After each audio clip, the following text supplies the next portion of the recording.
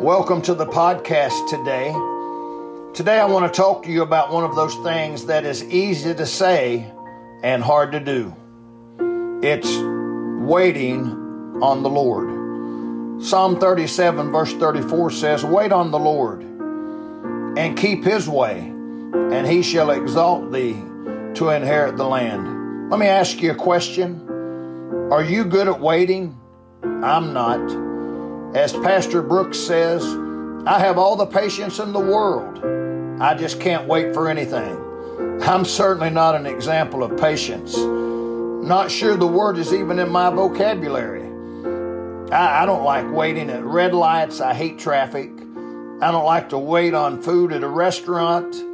I guess when I think about it, I don't really like waiting on anything. Do you? However, there's one thing I've learned serving the Lord. We must wait on God. God always has a reason for our waiting.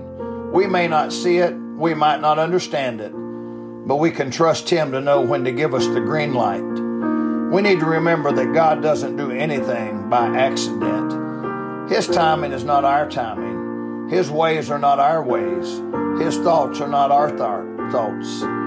He's seldom early, but never late. Wait on the Lord. We can count on God to be right on time. Yet we find it difficult to wait on God. I'm preaching to myself. I'm stepping on my own toes. Jim Elliot, the famous missionary to Ecuador, said, "God always gives His best to those who leave the choice to Him." This year, let us learn to wait on God.